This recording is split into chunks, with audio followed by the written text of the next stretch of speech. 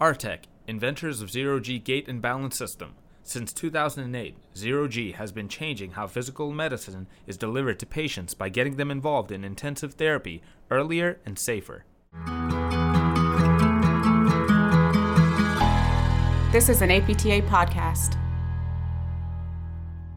Welcome to APTA's podcast series on value-based care, which explains how value is measured in the provision of healthcare and describes different aspects of the Quality Payment Program, including the Merit-Based Incentive Program, or MIPS, and Advanced Alternative Payment Models, or Advanced APMs.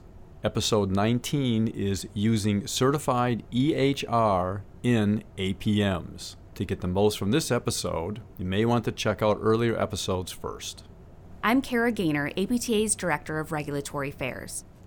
Under the Medicare Access and CHIP Reauthorization Act's Quality Payment Program, or QPP, clinicians who participate in advanced APMs may earn incentive payments and be exempted from the QPP's Merit-Based Incentive Payment System, or MIPS.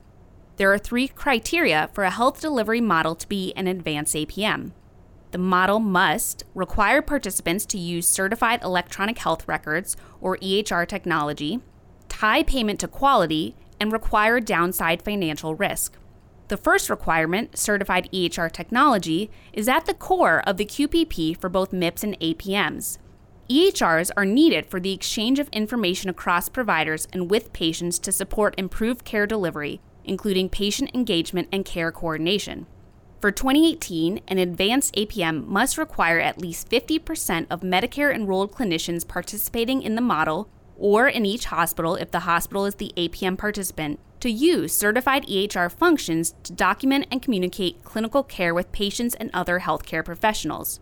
This means the advanced APM must require the use of certified EHR technology in its legal vehicles, such as terms and conditions, that hold the APM entities accountable. Depending on the advanced APM, clinicians can use EHR technology that was certified in either 2014 or 2015 to satisfy this requirement.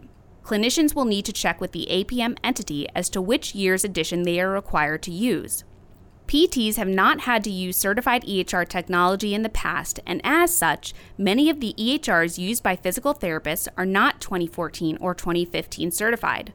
While physical therapists would still be eligible to participate in some APM entities, as long as the entities can verify that at least 50% of the clinicians, including physical therapists, within the entity are using certified EHRs, this threshold is only going to increase.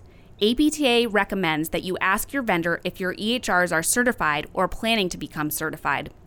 APTA is actively working with CMS and the National Office of the Coordinator for Health Information Technology to develop certification criteria for EHRs used by physical therapists to ensure that physical therapists are adequately equipped for participation in APMs in the future. Beginning in 2019, entities may be able to qualify as an advanced APM based on participation in APMs with payers other than Medicare. Other payers include Medicare Advantage, Medicaid, and private payers. These arrangements with other payers will need to incorporate the same certified EHR technology requirements as for Medicare Advanced APMs, as CMS will apply equivalent criteria to them in terms of EHR, quality measurement, and financial risk. This has been episode 19 of the podcast series on value-based care. To find all episodes of this series, go to www.apta.org/MACRA. You also can find these and all APTA podcasts on iTunes by searching APTA Podcasts or by going to www.apta.org/podcasts. Thanks for listening.